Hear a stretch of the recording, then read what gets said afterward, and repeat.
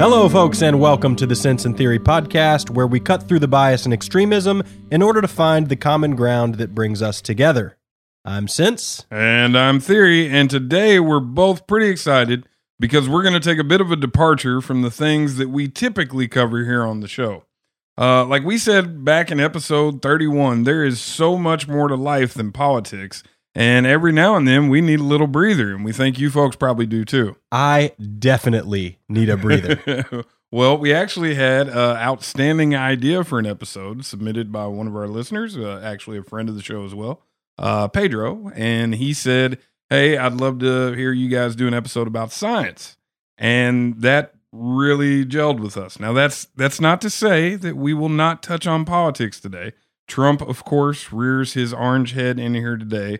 But today's show is about cutting-edge science and technology and its implications, and woo! Now, it doesn't hurt that we're both raging nerds either. I mean, I can remember sitting on your mom and dad's back porch, definitely not partaking of the devil's lettuce. Never. And talking endlessly about quantum dots and lasers that hit targets before they were fired. That's and crazy. Everything else. I actually remember that article. It was called Stop Light. Yeah. And I think it was in Wired, and it was about freezing lasers in some kind of quantum field. Anyway, if I remember correctly, it's because they were trying to encrypt data onto the laser, and that's like they do that now. Yeah. After a few beers, you might have heard me ramble about rotational forces approaching infinity planetary orbits, the speed of light, and why Einstein might have missed something, despite having no actual knowledge about any of these things.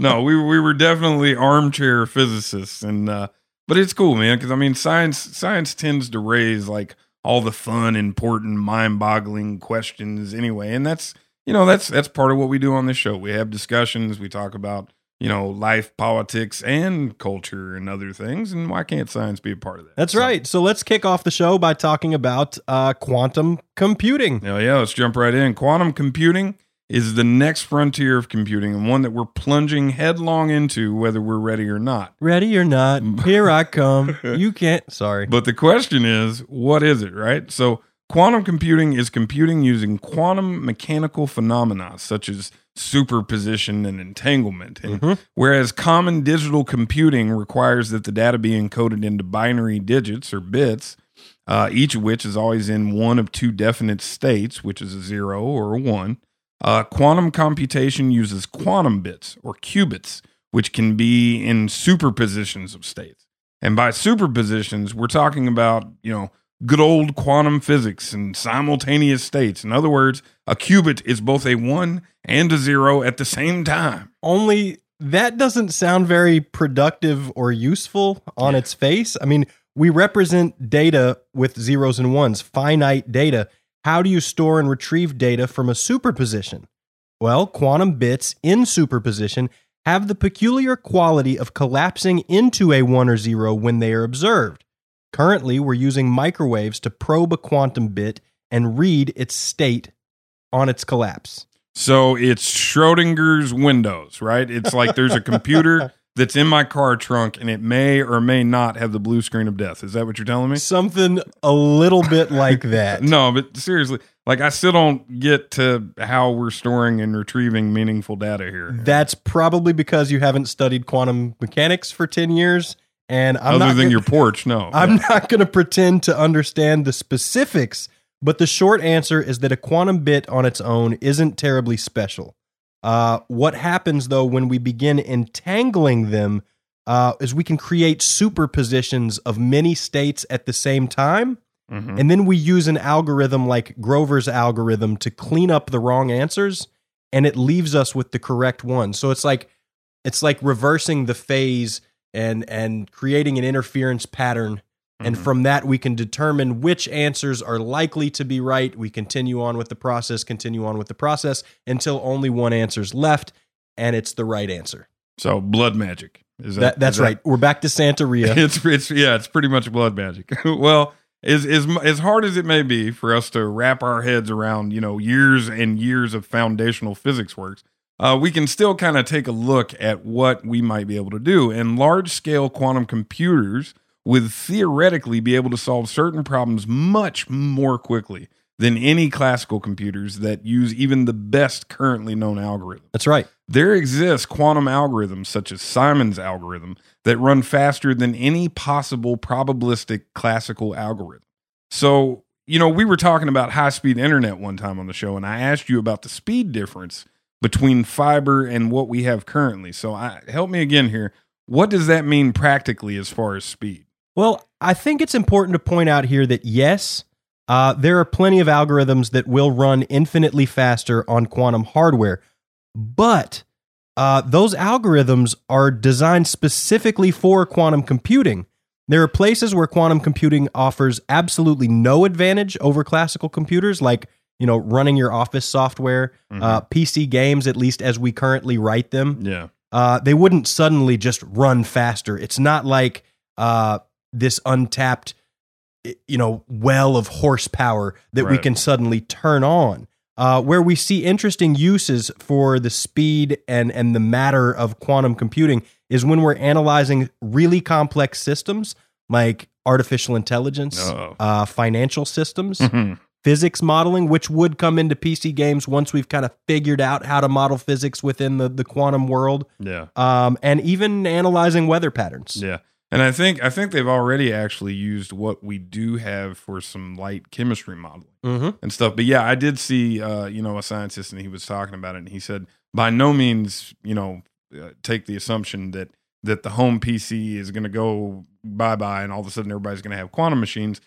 At least as far as we know right now, with our understanding of what we think our capabilities might be, quantum machines will largely be things that you don't see. Or there'll be things that influence, the terminal that you're working at, right? But you never really see them. You know what I mean? So they kind of exist out there in the ether, computing, being ones and zeros and everything else all at once. But that's the thing, man. Is like it's so crazy. Like we don't even know exactly what we're gonna do with it yet. It operates on rules of physics that we're still trying to grasp, and you have to bear in mind that in order for us to really see like what is capable with a machine that has those abilities, we're going to have to figure out how to write software for it. And for that, we kind of need one of those machines. So we need the machine first. That's true. But we actually already have built them on a small scale. Now, in much the same way that the first computers took up a whole room, these quantum computers are pretty darn big. IBM is cooling these quantum bits down to I think 0.00015 Kelvin. Maybe Beans can hit me on that. That's like colder than deep space. So it takes a lot of effort to maintain a qubit in any sort of state that we're able to read and gather data from it. Now, IBM has actually unleashed a 5-qubit quantum computer that you can go write code for right now, and that code will run on their actual quantum computer in the lab. Yeah. It's pretty fascinating. It's mind-blowing. No, it's awesome that they opened it up to everybody like that. And I think, you're right. I think IBM actually does have a 49-qubit quantum computer that like they have for them. It's definitely not open to everybody. And then Google has a 72-qubit device that they're working on, but they're having some problems. I guess there's a problem going forward that the qubits collapse back into regular bits, and you lose the quantumness of the computer. That's right. So I remember reading about, and I don't remember what the particular property is called, but each qubit will actually have a property that measures how long the data is available. Right. So after a certain, and I think it's on the order of like 50 microseconds. So if your calculation takes, if your equation rather takes longer than that 50 microseconds, your data may be gone from that qubit by the time you go to retrieve it. Right. So these are the kind of complications that will inevitably get past. I think we ought to. But these are the kind of complications that are kind of slowing things down. So when people make assumptions about, when quantum computers will be here and this, that, and the other, it's really hard to say because it's largely new ground. It's a new frontier. Well, it's hard to say, but I think that people are getting ready for it. And we'll discuss how it's manifested in the real world in some ways, a little bit later on, but I think it is sooner rather than later. And what's interesting, you mentioned that quantum computing could actually help with artificial intelligence. I think it's of note that if you kick it back to our change my view on AI, the projections, some of the, like the really optimistic projections for the AI singularity was 5 to 10 years. Yeah. And I've seen projections for quantum computing, achieving the thresholds to be really useful in about 5 to 10 years. So you're telling me that right around the time we build an AI that's going to bring us to the singularity, quantum computers are going to be ready for them to just snag up and access and use to do whatever their robot will may steer them to do. Not at all reminiscent of Skynet at all. Run for your lives. Okay. But already we can begin to see how radically quantum computing will shift our worldview. For one, like problems of optimization are going to be right in quantum computers like wheelhouse, right? Yes. So if you take like traffic route optimization in a popular area, like these machines will be able to crunch data that your typical computer just can't. I mean, it would take forever. That's right. I mean, when you're talking about, say, something as simple, something we take for granted every day as Google Maps, and we're looking for routes through a city, the idea is that a quantum computer could calculate all of those routes at the same time and then use like that Grover's algorithm to pop out the route that makes the most sense. So we're not spending time crunching, each individual route, of which there are millions. I mean, when you're taking, I could go left here. I could, there's ways to obviously weed out the dumb routes. Obviously, I'm not going to turn left 3 times in a row, but yeah, we can calculate all of these possibilities, and what's interesting is you could then have that system regulate the traffic lights. That's right, to help improve the flow to here and improve the flow to there, and maybe you cut down think about some of the people like out in LA, like out on the freeway, they spend like 2 hours a day, 3 hours a day on the freeway just commuting to work. And what if we had this crazy all-seeing computer that could take all the traffic data and say, let's turn these lights on, those lights off, these lights on, and people get home 30 minutes sooner? It's a big deal. That sounds great. Hopefully we've got flying cars by then, and you just take it up 5,000 feet, Yeah, no, that floor would be it nice. Forward in a straight line. I'll tell you what gets really interesting, and this right here, this is a subject that would have just been right in our wheelhouse back there on your mom's porch. And that is the groundbreaking research published by an international team of scientists demonstrates that quantum computers may not be limited by the arrow of time. That's right. And this is truly fascinating. Why don't you take a second, though, before we delve into it, to explain to the listeners what the arrow of time is? Okay. Well, it's largely believed in physics that time is moving in a certain direction, and that direction is forward. So, there is the belief, especially using like relativity and speed, maybe if we were talking about like faster than light travel, that we could, jump forward in time, and that would enable us, in a sense, to age more slowly and go backwards in time. But it's never really like, hey, I'm going to go from 2018 to 1935. It's always while the arrow of time is moving forward. It's always pushing forward. And physicists largely believe that we can't change that. We can't bend that. We can't ever beat that rule. That's right. It also, in computing, it brings up a very specific piece of evidence, and that is that when we are trying to do, say, physics calculations in reverse and determine where something came from, the amount of memory and computing power to process the equations exponentially increases, right? And is way beyond anything our current computers are capable of. Now, the interesting thing is that a research group in May have published a paper that suggests that quantum algorithms do not suffer from this same overhead. Right. So, for example, I mentioned meteorology earlier. Let's take that for an example. If you take current weather patterns, we can look at them and with pretty good efficiency determine where that storm is going to go. Really, you're going to go there? You're going to tell me the weatherman's always right? Is that what you're telling me? Well, no, but the failings of the weatherman are because of the amount of data he has at his disposal. Right. They're not a failure of the models he's using to determine where the storm's going to go. So if he has perfect information in, we get pretty perfect information out. Right. The thing that's immensely more difficult is determining where a storm came from. given the current state. And this goes for all sorts of problems. It's actually called causal asymmetry. So A causes B, but obviously B doesn't cause A in reverse. Here's another good example for you guys. Throw a handful of glitter in the air, and as it's falling, take a picture. There are a handful of classical algorithms that account for size, shape, weight of the glitter particle, airflow, gravity, etc., and we can reasonably determine where they're going to land.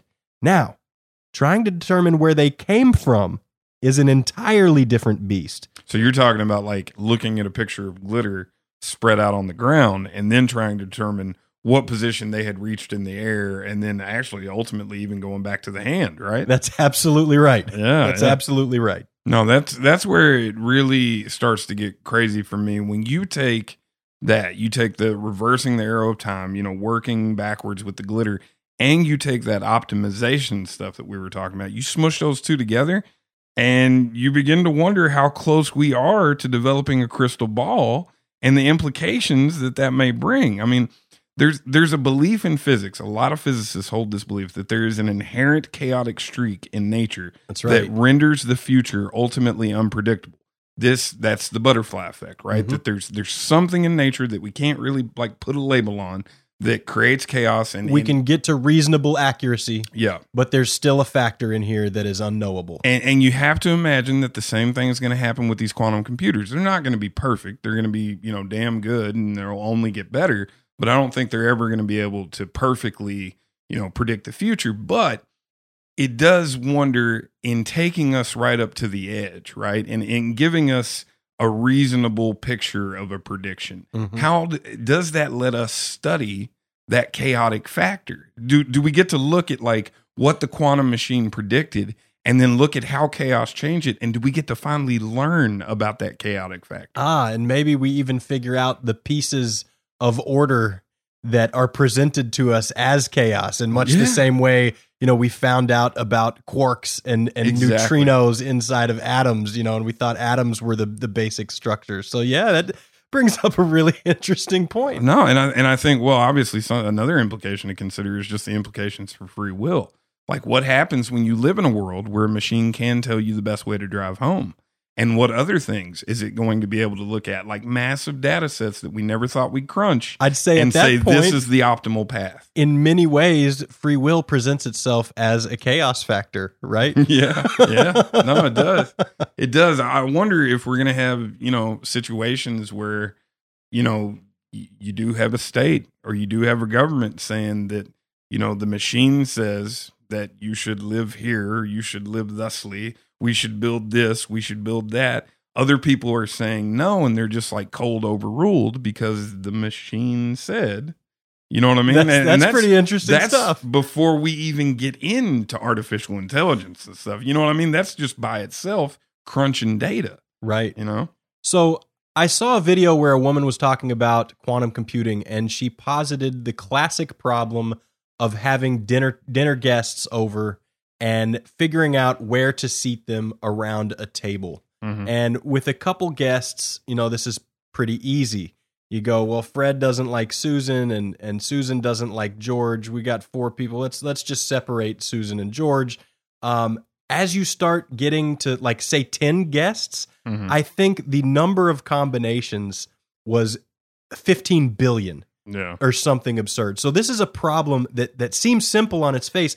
How do I sit 10 guests around a table given a certain criteria, a certain desired criteria?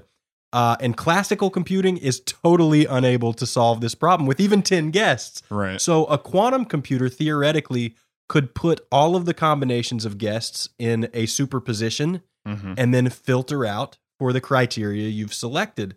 So that seems like a kind of trivial thing, right? I mean, dinner guests, who cares? But I think when you're talking about governments using a quantum computer to socially engineer, I don't think that's too far out of reality. Or I mean, the implications on the stock market.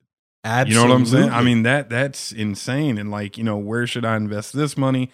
And when it's not just like, financial firms trying to use that to make money in the stock market, is the government going to be looking at, if I allocate these resources here and this here, what does it do for the deficit in 2025? And, you know what I mean? And like, so now that's having a say in how resources are allocated. And how do you disagree with a machine that no, you know what I mean? So like, so when you try to make the case, you're going to have to make the case from like a moral standpoint, and the other side is going to be able to say, but this is optimal. And that changes things, I think. You know, yes, they can say this is optimal, but it's optimal given a criteria, right? Right. So if your criteria is arbitrarily decided or not certain, then, you know, I don't think we're going to get to that problem. I'll probably eat my words in 20 years, but I think very much like I see AI, you know, not necessarily going back down this dark path. I think that in the same way we've used computers to improve our lives, we're probably going to do the same thing with quantum computers, and we're going to temper the problems as they come about. Well, I know, I agree. And I'm saying I am using a worst case scenario, but it's to highlight the fact that life fundamentally changes at that point. And, you know, you're saying computers have improved our lives. Yes, but what is going to be we're all glued to social media on our phones in of the quantum computing world? You know what I mean? That, so, yeah, I mean, that's the question. It's still going to fundamentally change life as we know it. I mean, you know, conversations are going to be had in a different way. Yeah, you know, I totally agree. That's a lot of speculation. There are some things with quantum computing, though, that we can tell you for sure. And that is that the U.S., seemingly, by all accounts, are getting our ass kicked when it comes to quantum computing. We do have plenty of black budget agencies That's true. that may be far and away above what we know. But like you said, what we know is that we are far behind right now. This is from Forbes. China, for instance, has publicly stated its intent to surpass the U.S. on the quantum front over the next decade. It recently invested $10 billion into a new quantum laboratory in Hefei, I'm just guessing there, east of Shanghai, and in 2016 launched a satellite for use in unhackable quantum communication protocols that were debuted in 2017 to generate the quantum key used in a quantum video call between scientists in China and Austria. I mean, so there you go. You were saying earlier, like, oh, we need to build them first. Well, buddy, we're doing quantum video call. Well, we're not. Yeah. China's doing quantum video calls already. So, you know, in a large way, this technology is here. Yeah, no, and it's not just China either. The United Kingdom has outlaid $400 million over 5 years to a new quantum hub network. The Netherlands is providing $150 million over 10 years to a similar initiative. And the European Union has devoted $1.3 billion over 10 years to the EU flagship quantum program. Other efforts are underway in Canada and Australia. So I'd like to point out that number is approaching $2 billion. China just dropped $10 billion. No doubt, man. And I know money is not necessarily progress, but when you're talking about hiring the best scientists, that money goes pretty darn far when it comes to science. I think that this is yet another place where China sees the ability for them to outflank us because we've been kind of lax on quantum computing up to this point, and they are definitely running with it. So the question is, are we going to run with them? And it's a big damn deal because quantum computing is going to render our current methods of encryption obsolete. In fact, hackers are grabbing stuff right now, today, in anticipation of decrypting it then when they have the quantum computers functioning. In a sense, we've already been breached. I wouldn't even say in a sense, man. I mean, there have been high-profile data breaches. You've got Equifax, 143 million people. That's half the U.S. Yahoo had names, email addresses, password security questions, and the answers. Phone numbers leaked. 3 billion people. Wow. eBay had 145 million accounts compromised. Now, I have to say that some of the impact of these breaches for now is mitigated by the fact that important personal data like credit card numbers and passwords, that's encrypted. So it's pretty much useless to the hackers. But like you said, come a quantum computing shift, that encryption is obsolete. The quantum computer runs all possibilities at the same time and filters for the right one. It just bubbles to the top. Yeah. So all of this protected data is essentially behind a lock made out of spaghetti. Yeah. So basically, it's like so you've got valuables in a safe. So the thieves are stealing the safe now in anticipation that somebody's going to cut them a key later. And so we're like, they kind of caught us with our pants down because we weren't expecting them to just steal the whole damn safe. You know what I mean? That's right. Well, I think security researchers and stuff, they do expect to have the safe stolen. They didn't expect to have a machine that could cut keys. Be available to the thief. That's a little bit different. And I don't know how anyone really foresees that, although we've been talking about quantum computers for nigh 10 years now, maybe longer. I don't know how far it goes back. But at the forefront of that conversation. It just zipped into my head. Quantum computers first emerged, we do a lot of reading for this, and quantum computers first emerged in the early 80s. They were theorizing about quantum computers. So 30 years. Yeah. Encryption is always at the forefront of quantum computing discussions. So really, I don't know how we didn't foresee this. I don't know what we're going to do when it hits. I mean, you're talking about possibly half the world. At least half of America that has all kinds of personal information floating out there. I mean, maybe you'll change your passwords in 20 years. Hopefully, but maybe it only takes 10, maybe it only takes 5. Hell, China may be cracking this data right now. Yeah, no, absolutely. And in fairness, like you said, black budget operations, maybe we are too, but it does make you wonder about the vulnerability of state secrets as well. I mean, and who knows? You're never going to hear if that gets breached. You know what I mean? Like if it's not clear and imminent danger that they have to tell us, if they ripped off the State Department, we will never hear about that until they release the information that they have cracked with the quantum computer. Let me posit this for a second. There may be a cabal of secret billionaires who already have quantum computers that have decrypted every stream of data that exists, and they know what we're doing. They know all of our darkest, dirtiest secrets, and maybe they're making Trump dance, pulling the strings because they've decrypted his Tinder account. I don't know. No, I'm pretty sure it's the people who run Costco. So all this, it's not to say that we are completely, just left in the dust. We are starting to wake up here in America. A congressional hearing was held in May where numerous experts told the U.S. to basically, get its shit together. So Lamar Smith, the chair of the House Science and Technology Committee, has proposed the National Quantum Initiative Act, which creates a federal program to guide and encourage quantum computing developments for the next 10 years. It's currently making its way through Congress, and nobody expects it to hit any snags. Like it's going to just fly through Congress. And rest assured that we will only use the technology for good, not, say, decrypting Russian data dumps, spying on enemy regimes, deposing world leaders who pose a threat to our numerous goals in the world, or just making Trump dance. No, man, we're Team American. No, we wouldn't do any of that stuff. All right, moving on. So our next story is actually a little bit of an update. Way back in episode 6, we talked about something called ghost guns. And since then, there has been a huge development that calls for an update. The U.S. State Department has settled its case with Cody Wilson, owner of Defense Distributed, a nonprofit built to, in their words, facilitate emergent gunsmithing technologies. They sell the Ghost Gunner Kit, which is a CNC mill and blueprints that allow a person to make their own AR-15 lower receiver. They apparently have plans to expand this to include a Model 1911 as well.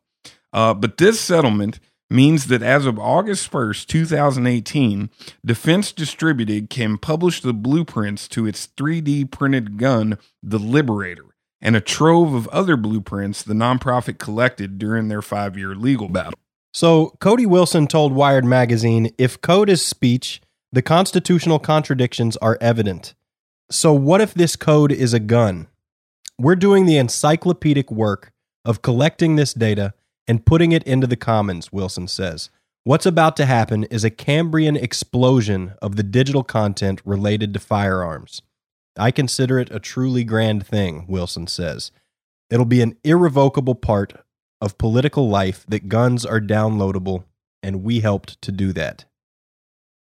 And given the current climate, I'd say this is exactly how we lose free speech, folks. I mean, let's deconstruct it for a second. Should I be able to tell you face to face how to build an AR-15? Can I teach someone else to make a gun if I know how? Now, can I publish that step-by-step instruction manual? Right. The blueprints? Computer code is literally just a set of instructions, right? And it's clear why it would be protected under the First Amendment. Just because the computer can read it and put together a gun from it doesn't mean it's any less speech than if I told you how to put together a gun and you put together a gun from it. So regardless of whether it's illegal to build a gun, I think most of us can agree that knowing how and sharing that knowledge should not be a crime.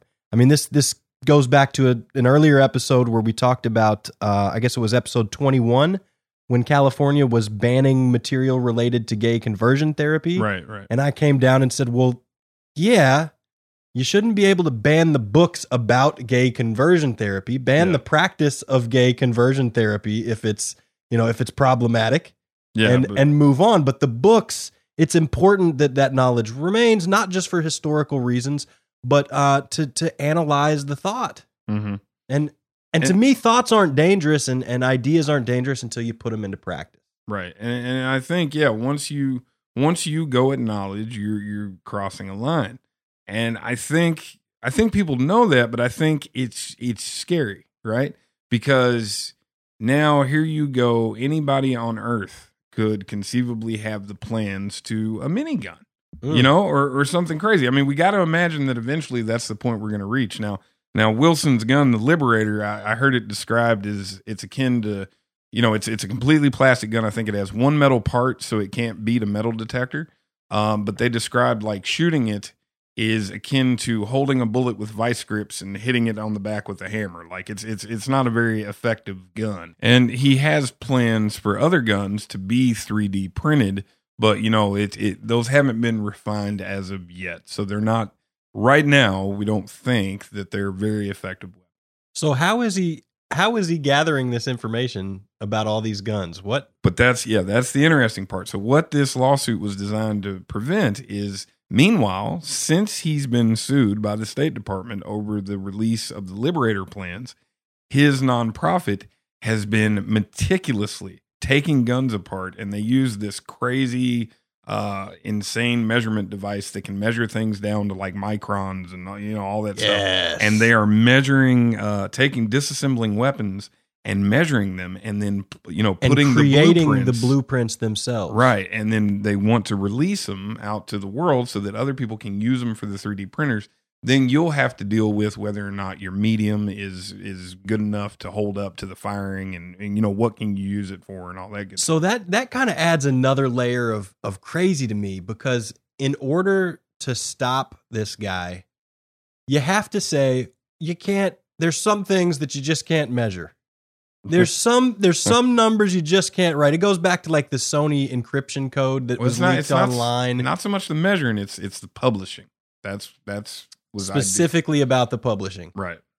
You can write these numbers, you can't publish them. It's just odd. I was going to say, it goes back to the Sony encryption key that got leaked, and they tried to make it a crime. Right. To publish this number anywhere, and everyone in the universe tweeted it for like 20 years. No, I think that's the key with this case, is that I understand that people are scared, and I understand why, because again, like I said, with the minigun, but people have to realize it's there. If he doesn't do it, somebody else will. I mean, it's out there.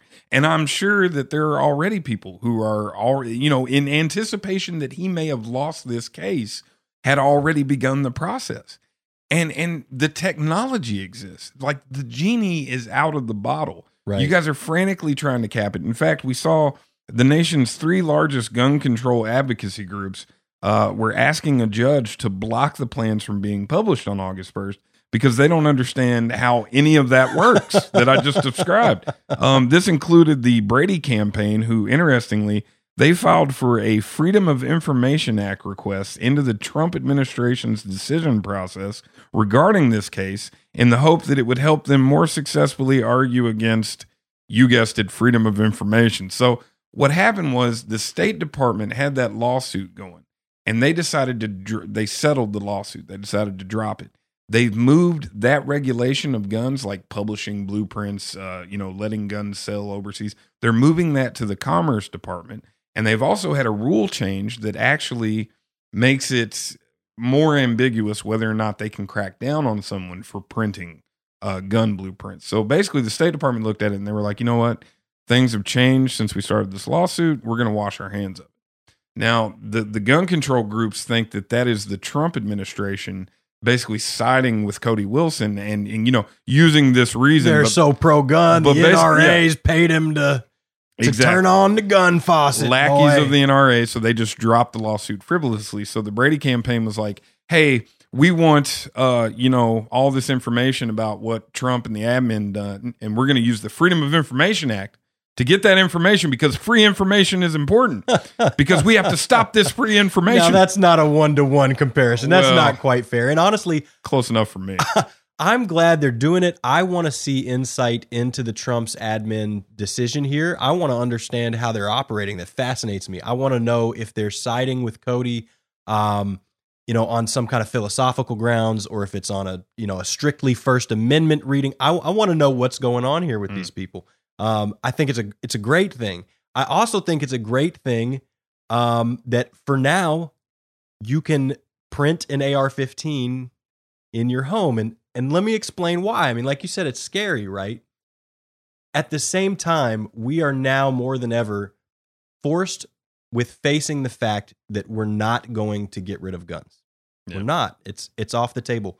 A tiny little CNC machine and a block of aluminum is all you need for an AR-15.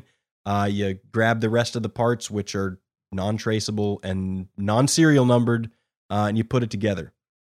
We, as a society, are going to be forced, the way I see it, if we want to stop gun violence, and hopefully we all do, we are going to be forced to address the factors that actually cause violence. Mm-hmm. For once, if we take all these other options off the table, we can finally look at things like population density. We can finally look at things like stress, like community, like homes without role models. Mm-hmm. There's a whole host of factors that we know good and well since the 60s, since the 70s, maybe even since the 50s. We know these factors exist, and we've chosen not to tackle them. Right. So I have this utopic hope that maybe now people who care about gun violence will finally start approaching the factors that lead to gun violence instead of the tool. I'm picturing a world where everyone has an AR-15 in the closet, but no one wants to shoot people. And that may be the case, because why would anyone want to shoot people with an AR-15 down on the planet when they can be a member of the Space Force? Oh, yeah, baby. That's right. President Trump has directed the Joint Chiefs and the military to establish a sixth branch of the military, the Space Force. Man, I got to tell y'all, this is likable Trump. It's the flawed messenger, dude, man. It's the flawed messenger. You can't hate the man because he comes up with things like Space Force. God bless this man. The Air Force and the Navy have been hating on the idea of a space branch for years. Mattis just last year said he didn't want us to do it. And Trump is like, cool, well, we're doing it. And he just announced it without telling anybody at a press conference for the newly formed U.S. Space Council. He literally turned around. He said, we're going to do a Space Force. This is a presidential decree. And he turned around, looked at the chairman of the Joint Chief of Staff and was like, hey, get that done. Cool. and the chairman of the Joint Chief of Staff, man, he was like, you betcha. You know what I mean? Like, what? That's how policy got done, dude. I love it. I love it. So Congress did not include the Space Force in the 2019 defense bill, although they did expand the Air Force space responsibilities. Both the Pentagon and the Air Force have given vague statements saying they need time to look into it. End of the day, though, that rests with Congress. Yeah, no, Congress, so Trump can do that. Trump can say, hey, I need you to go and figure out how to form a sixth branch. But at the end of the day, Congress has to authorize the forming of a sixth branch. Get out and vote, folks. Yeah, man, get out and vote. As much as we're ready to just laugh about Space Force because it's Trump, it does bring forth to the forefront some issues that have like steadily been stockpiling over the years. Are there X-wings in orbit around the planet? Well, is the Death Star approaching our solar system? My friend, you would be surprised. First off, I would like to point out that right now, 2 nations can put a person into space, and neither one of them is us. Wait, who are they then? It is China and it is Russia. We are actually, to get to the International Space Station, we are hitching a ride with the Russians. Wow. And that, my friend, is Russian collusion. Badumks. But but I'm saying, I mean, that's something to consider. We're the guys who landed on the moon, and we don't right now have a reliable way to get to space. Now, let me point out something about the people who do have an ability to get to space, right? In 2007, China shocked the world by shooting a missile into space that then destroyed one of its own satellites. You've got to be kidding me. Yeah, no, this blew everyone away because up to that point, nobody had that ability. Now, the U.S. proved the next year that we had the same ability. In 2008, we went up there. Well, you got to think why that's so crazy. Satellites are orbiting at 20,000 miles an hour around the planet. Yeah. And you're launching a missile from the Earth. Like, it's one thing to land on the moon, but to hit a satellite? Yeah. I mean, you're talking about a grain of dust against the moon. Mm-hmm. You know what I'm saying? And what's interesting is when they did that, it actually it created just the giantest debris field you ever saw. So we've already got this issue with like space junk. Oh yeah, there's a whole cloud of junk around the planet. Well, when they blew that it looks like the beaches did in Mad Men. Did you see that? No. Where everyone they're having a picnic, and it's back in the 50s or something, and they just pull the blanket out and leave all the trash on the beach, and the camera pans out and the whole beach is covered with trash. Oh, and everyone's like they're vacationing and having their little picnics and stuff. Absurd. That's what space looks like right now. Yeah, well, when China blew that satellite, it created 3,000, I think, new pieces of debris that are hurtling around the planet at, I don't know, however many miles. So something to bear in mind, we live in a world where people have the capability to shoot down each other's satellites. Well, why is that a big deal? Well, we're taking steps to regain our independence, but our military communications, our economy, a whole host of other systems are completely intertwined and dependent on the GPS system to a degree that their destruction would cripple us. That's right. And if China shoots our GPS system out of the sky, that's pretty bad news for us. Up until recently, that would have been bad news for everyone. Yeah. But China has recently launched their own GPS satellites. As has Russia. Russia has as well. They are going to be blasting our GPS satellites out of the sky, my man. What are we going to do? No, absolutely. And no, get this. We're to the point now where really spooky stuff is starting to happen up in space. Wait, spookier than missiles launched at satellites? Yeah, kind of. This is from a Wired article. In 2014, a piece of presumptive space junk known to the U.S. military as Object 2014-28E began to behave strangely. Now, we just talked about all that large debris field up there. Well, we actually have a lot of it cataloged. We know where it came from. That's a part of that satellite. That's a part of that. Well, there's this piece of debris up there, Object 2014-28E, and the object, known to be of Russian origin, started to perform complicated maneuvers. The object was, in fact, an autonomous spacecraft capable of veering off course and sidling up to other objects, including American commercial communication satellites. So here's the thing. Anything that you put into space that can fix a satellite can disable a satellite. And now here's this Boris and Natasha device that we've got up there that's like creeping up on American satellites, and it's like, no, it's good, buddy. I am space debris. Do not worry. Do not mind me. Well, I'm just leaning to have a cigarette. That's insane. No. Can you imagine being the guy like, what do? You're watching the space debris? Why are you watching? Yeah. It's like the one thing that's happened in the 10 years you've been working here, and this thing's like, blah, blah, blah. You're like, George, get a look at this.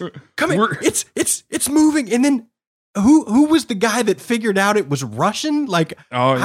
I can't imagine. No, they knew that the piece of debris was of Russian origin the whole time. They just thought they was didn't junk. realize it was a drone. Yeah. Imagine the shit show that happened that day when they were like, holy crap, Russians got an autonomous drone that's checking out our satellite. No, guys. and it was too, because in that Wired article, they actually talked to the dude who was basically, he was the military head of like the little space department. I think it's called 2nd Division Ops or something, and it's part of the Air Force. And he was talking about how, they have like these 19-year-old kids who he says, are highly trained or whatever, watching these monitors. And all of a sudden, this piece of debris that everybody knew was a piece of debris started performing this maneuvers.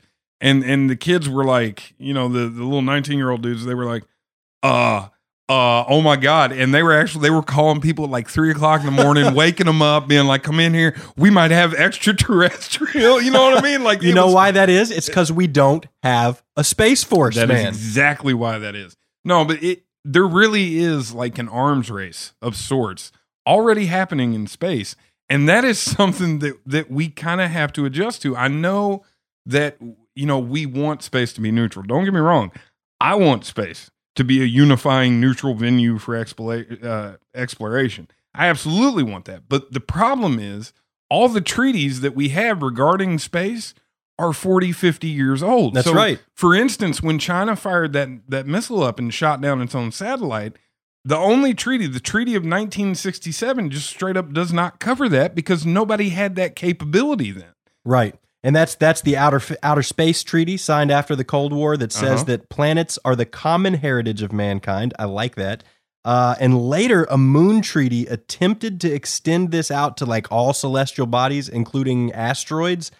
Only 16 countries signed that agreement. Yeah. And none of them have space exploration capabilities. Well, I think, a bunch of them don't. I mean, I think we're a part of it. But there's countries like Kazakhstan. We're part of the moon agreement? Yeah, we're part of the moon agreement. I had no idea. Yeah, I'm pretty sure we are. Beanzo, better check that. You can check that one. So it presents us with two options, right? Like if China and Russia, if Russia's putting sneaky bots up there as space debris that can, take out our satellites, all right, you take out the GPS system and the banks can't function straight up. They are dependent on the time and the positioning given by the GPS satellites, and it makes ATMs not function. Wow. A whole really? host of ATMs things. I would think would be like independent from that kind of thing. No, it actually, that Wired article will definitely be linked in the show notes. Check it out. It's long, but like once you read what they've tied into the GPS system, oh man, it blows your mind. It gets scary. You know what I mean? So I think it leaves us with two options. We can either push for new updated treaties. Yes, please. Which is, a great idea. Or in the meantime, and maybe even still, because, treaties are not like, ironclad binding things. Definitely not ironclad. We should probably develop a space force. And part, China has a space force. Now, it's not its own branch. It's like a sub-branch of their military, but they have a branch that is working on space. And if you think about this, we've talked about earlier in this episode how they're like, we're going to beat you at quantum computing. Well, I think they've kind of got it in mind that they're going to beat us at space too. So we have to acknowledge that. And if they're beating us at quantum computing in space, what's next? Oh man, that's a whole nother dimension. But no, it has echoes of the original space race, right? Absolutely. And to be honest, Russia beat us up to space first with Sputnik. They beat us with the dog that they killed, and and the astronauts and everything. But we caught up. And allegedly, if Stanley Kubrick wasn't involved, we landed on the moon, right? Like we pulled ahead. So for a second, I want you guys to just ignore the fact that this is all coming out of Trump's mouth. Right. Because it goes back to the flawed messenger, right? Trump can be a buffoon. Sometimes buffoons can have good ideas. And I think this is one of those good ideas. And I wonder who out there is really pushing back against this. Oh, it's the Air Force, straight up. And it's funny to me that the Air Force hates this because 70 years ago, The Air Force was created over the objections of the Army and the Navy, who thought that they could handle the air theater of operations just fine. You don't say. There's talk of actually forming another branch of the military, the Cyber Force, and they're debating on whether or not to make it a part of the Space Force. And desperately needed. I think we're going to see the same bureaucratic infighting because the Navy wants the Cyber Force. But man, regardless, think about this. In a few years, we could have the Cyber Force and the Space Force. Oh man, I'm telling you, what a time to be alive, bro. and you know, speaking of space, I mean, like I said, we got to get real. It's not just, you know, defending immediately around the planet. No, it's time for us to get back up there, man. Most certainly time. I said on a show before that I was happy with how we treated space as a country, like fiscally. When the shuttle missions became redundant and expensive, we killed them. And I like that private enterprise has been able to get in on the act and help keep pushing the envelope of technology. Right. In fact, last year, I think we signed the U.S. Space Act, which allows U.S. citizens to engage in the commercial exploration and exploitation of space resources.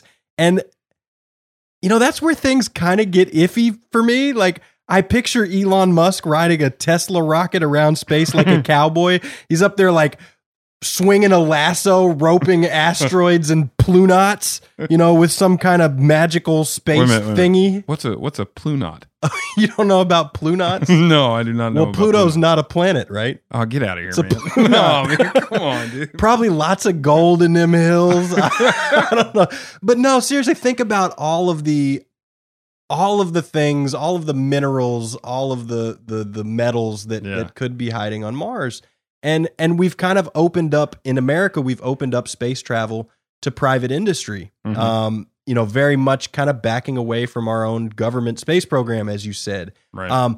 It's just scary to me. Can Elon Musk go up here and drill for oil on Mars? You know, assuming there's oil on Mars. Can he go tap the water reserves if we do find them and sell them to Aquafina? I don't know. Yeah, no. That's a weird place to be. I definitely know what you mean. And anybody who's watched a fair share of science fiction knows that, you know, like, you've always got the image of the corporations running space and everything. I think you could see something really interesting. I think it almost takes us back to like the time of like piracy and stuff.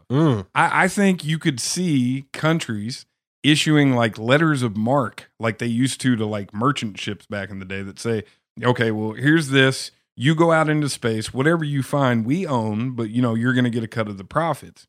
And I'm hoping that that's all it ever turns into. No, I hope that Elon Musk doesn't get to go out into space and start claiming things as belonging to Tesla. This is Tesla 659, because I have yet to see a science fiction vision of that ends well, or that I'm happy with. You know what I mean? This is kind of the reason I'm against one world government. I feel like if we can't fix what's wrong in our country, we shouldn't be expanding government to global. And if we can't fix what's going on in the world, we definitely shouldn't be expanding into space. But the truth is, we already are. Yeah, and I mean, and we got to. I mean, it's there's no question that eventually we are going to end up in space. And so if that's the case, and as much as I like Tesla's development, SpaceX, all that good stuff, as much as I like that, we can't just keep riding everybody else's rockets, man. I mean, I was cool with pausing the shuttle for a little bit, but you know, it's time to start working on something new, because everyone else sure as hell is. And we are quite literally riding other people's rockets, right? I mean, if we want to send people to space, we've got to hitch a ride. That is where we are with the at Chinese space program right now. Now, the EU, India, China, Japan, Russia, and Israel all have unmanned missions to the moon planned. Some depart late this year, 2018. China, India, and a joint program between the EU and Russia are launching orbiters and rovers at Mars. Wow. Dude, that was our domain. Like the rovers on Mars, like going, you know, we've had the European Space Agency. We've had like, you know, these other, you know, like I said, Russia has a space program, sure. You know, but we used to dominate space. And I'm not trying to get like nationalistic, but it is the next frontier. Like, we need to be at the forefront of space exploration, and also, you know, take America out as a planet. We need to start expanding into the stars. That's right. I think eventually, in a long enough timeline, the Earth dissipates into an eventual heat death. I mean, that's not very close.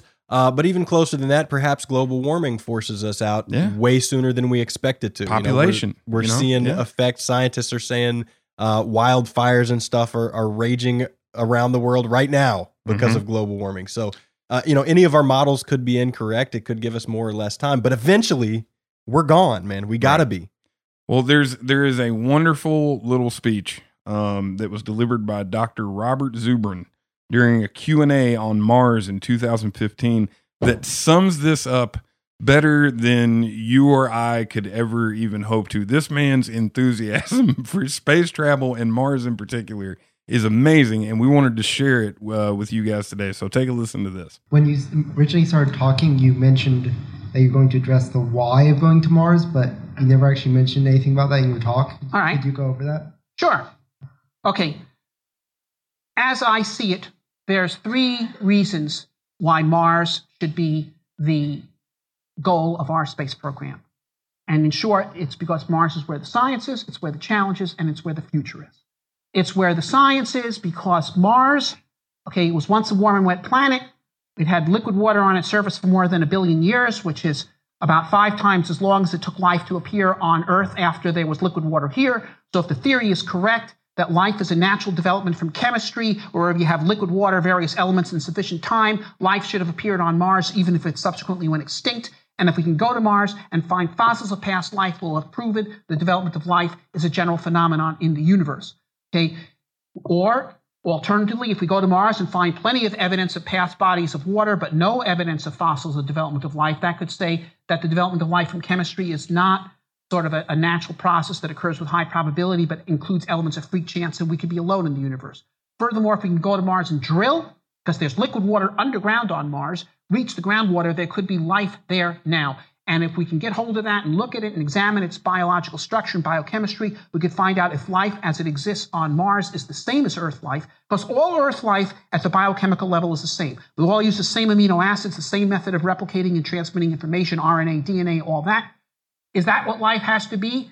Or could life be very different from that? Are we what life is, or are we just one example drawn from a much vaster tapestry of possibilities? This is real science. This is fundamental questions that thinking men and women have wondered about for thousands of years. The role of life in the universe. This is very different from going to the moon and dating craters in order to produce enough data to get a credible paper to publish in the Journal of Geophysical Research and get tenure. This is hypothesis-driven critical science. This is the real thing. Second, the challenge.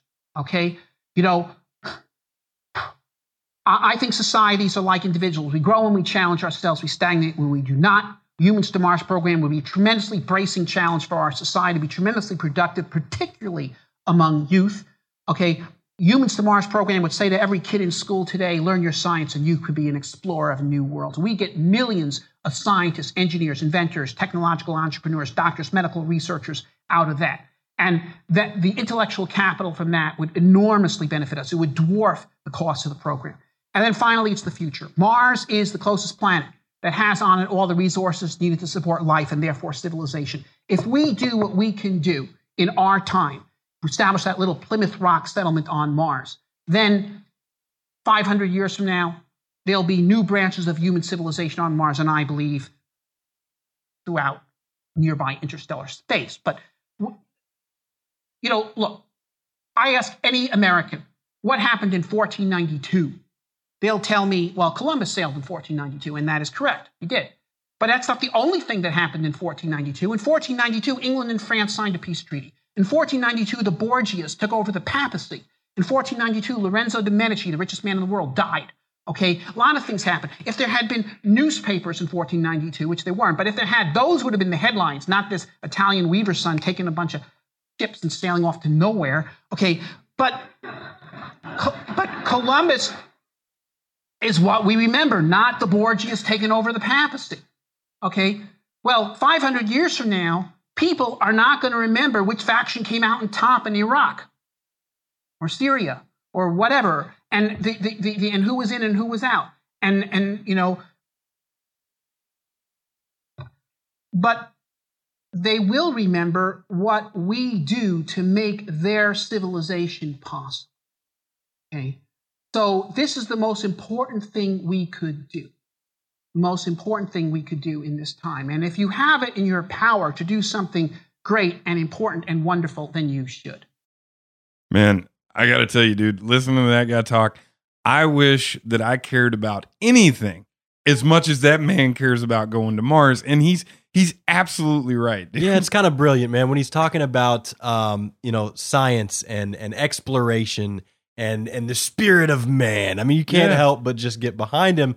Although there's a dark side to that too. And that's Elon Musk, tapping Mars for water and selling it to Aquafina. We'll have to do it right. But what he said in particular that struck a chord with me, because when I was a kid, I actually grew up in Florida, NASA's like right there, and I wanted to be an astronaut. And I remember there was a movie that came out in the late 90s, had Gary Sinise. I can't remember if it was Red Planet or Mission to Mars, whatever it was, but they were going to Mars. And it was set in like 2022, 2025, and they were roughly in the movie about 40 years old.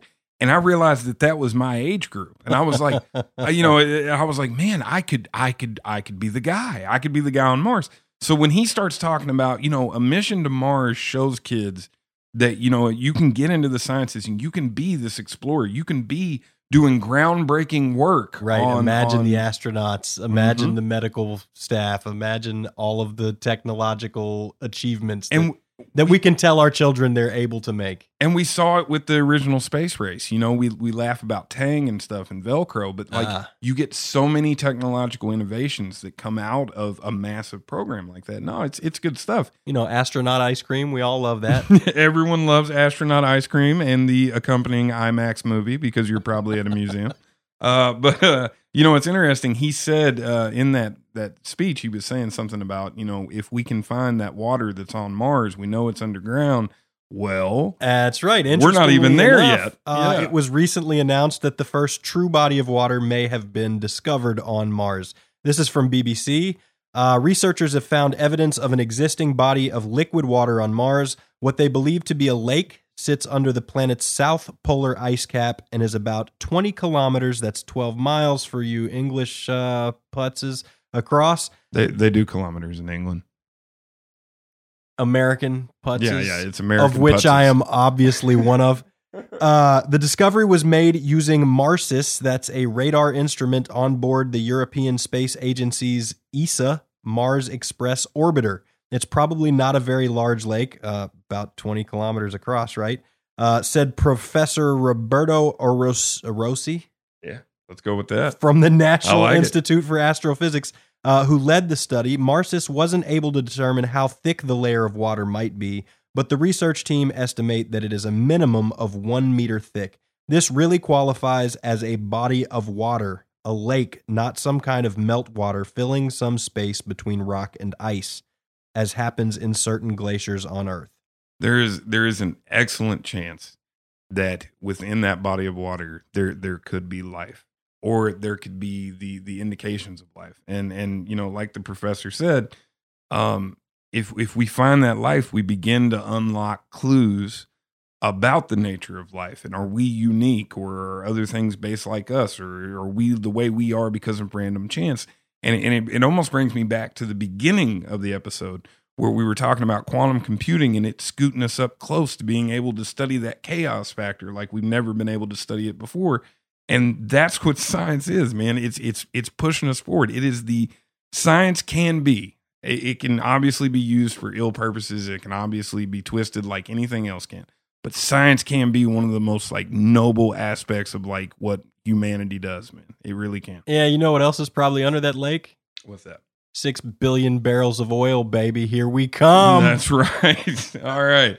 Well, I think that's going to do it for us today. So let's kick it to our professor and fact checker extraordinaire, Old Beanzo. What do you got, buddy? Producer's log. Stardate 11783.221. Sense and theory have touched on a subject near and dear to my heart, but yet again display a tenuous grasp of the facts.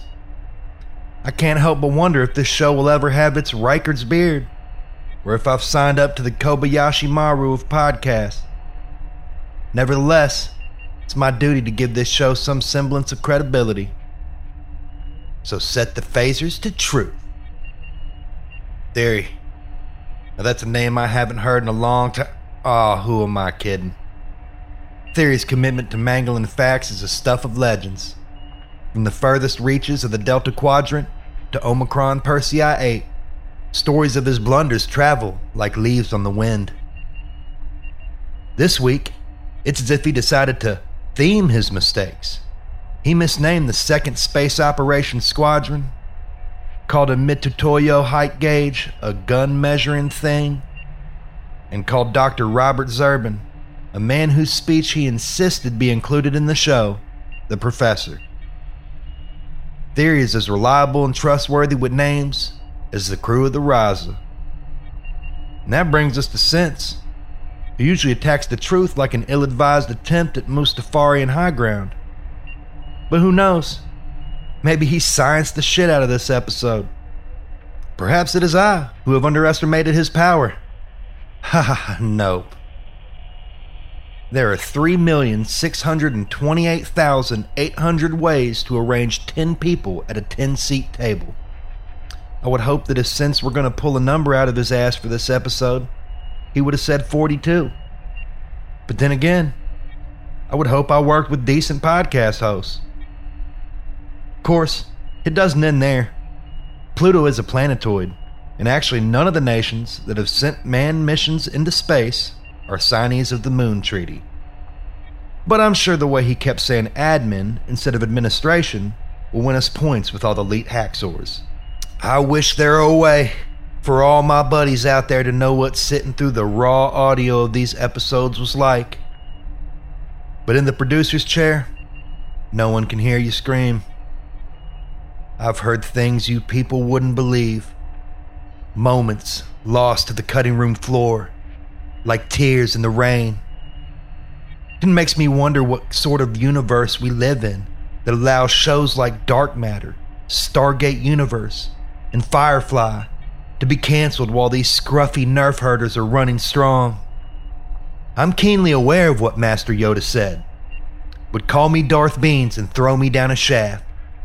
This show is absolutely terrible. Computer, and log. Would you like to know more? No, I don't think we need to know more. Beans, my God, you nerd, man. Beans is all right. I liked the references and all the sci-fi stuff. It was a science episode after all. I mean, remember what my man Captain Picard said in Empire Strikes Back? He said, "Ooh, look what you made me do. Look what you made me do. Look what you just made me do. Look what you just made me do." Theory, are you trying to force choke? Would you like to know more?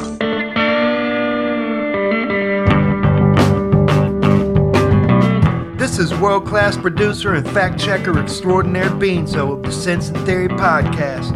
I want to thank you all for suffering through each show to hear the righteous takedowns I drop on the fellas. Please go like and review us on iTunes. It'll mean a lot to the guys, but more importantly, it'll help keep your old buddy Beanzo on the air. There's links to all our social media in the description, and feel free and tell the fellas how wrong they were at senseandtheorypodcast@gmail.com. Tune in next week to hear Sense and Theory get all up in their feels when I burn all their hard work down again. Beanzo out.